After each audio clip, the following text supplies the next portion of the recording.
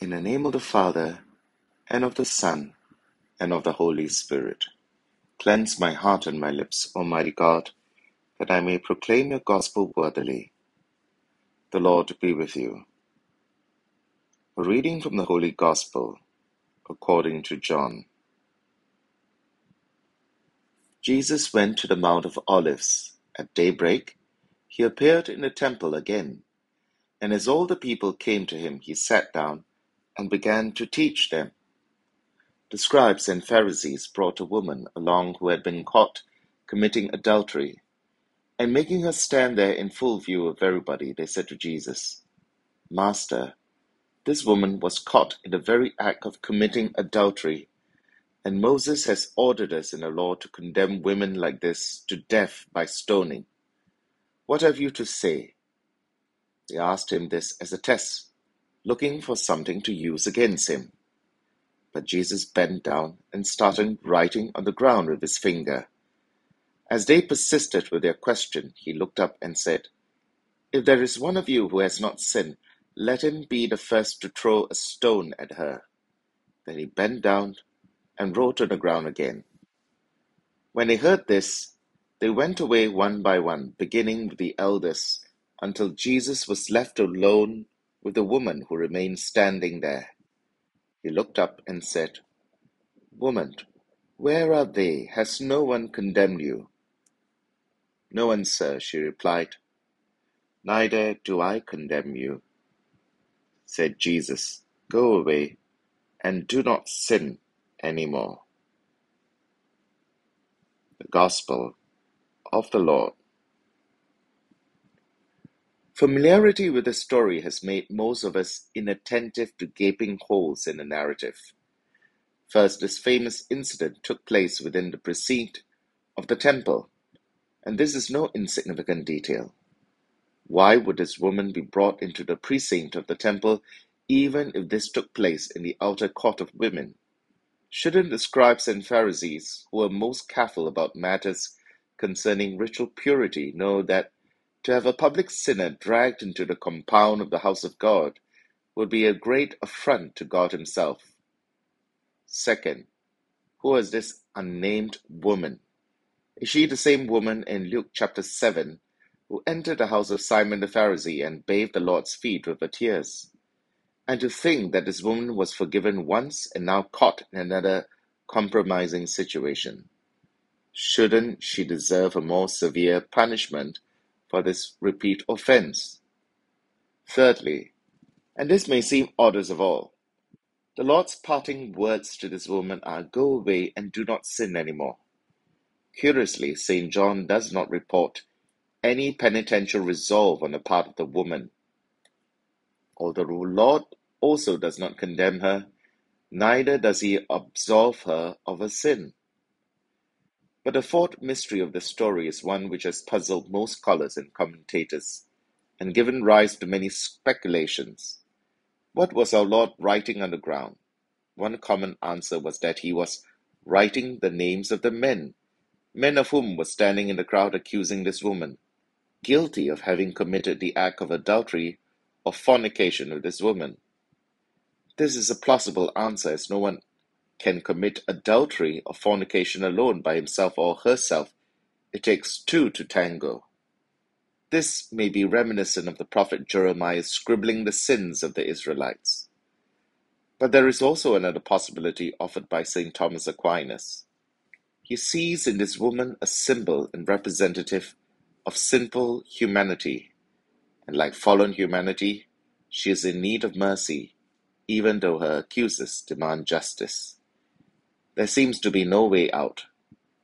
According to St. John Paul II, her accusers intend to show that Christ's teaching on God's merciful love contradicts the law, which punished the sin of adultery with stoning.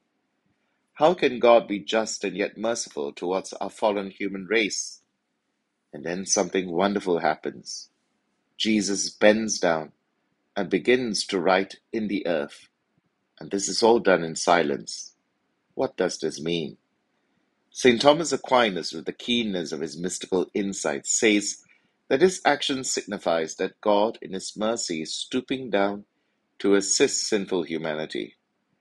In fact, he says that whenever Jesus stoops down, this signifies an act of God's mercy, and that whenever he stands up straight, this signifies an act of God's justice. For the Greek word for justice literally means uprightness, the same word in the Greek for what Jesus is doing by standing upright.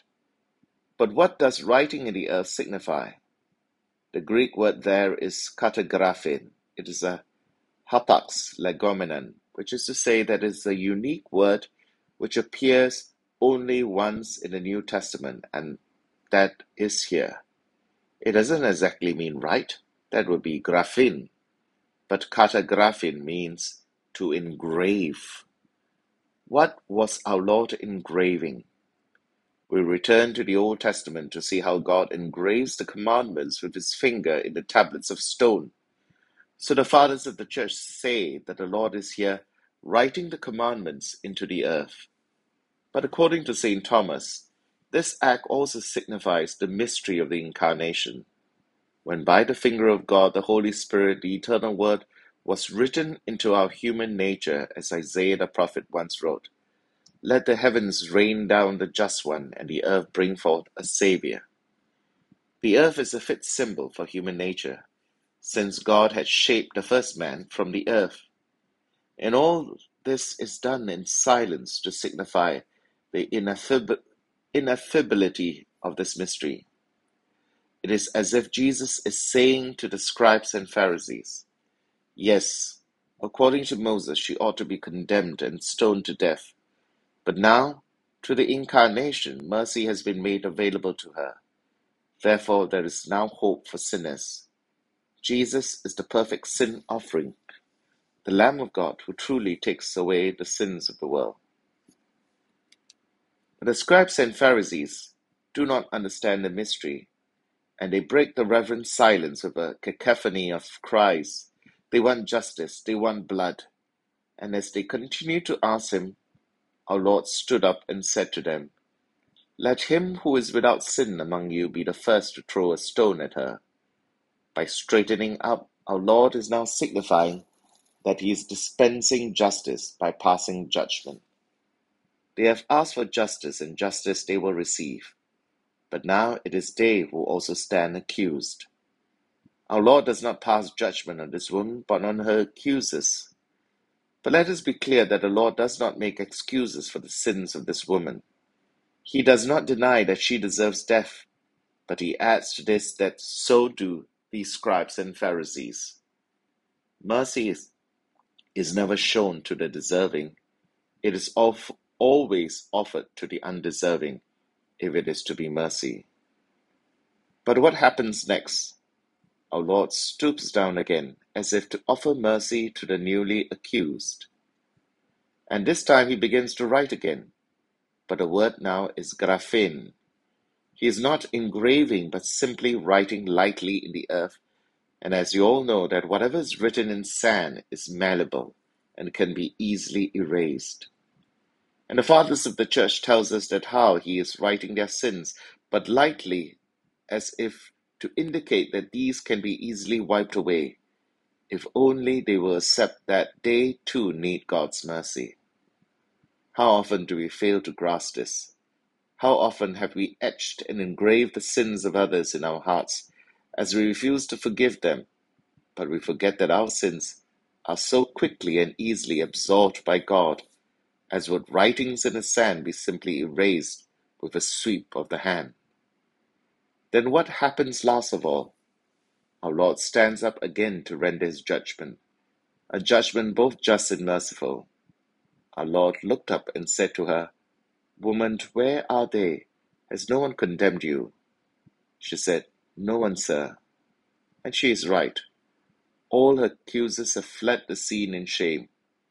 They who deserve God's judgment had been reminded by the Lord that they too have been recipients of his mercy. How could they demand a different standard for this woman?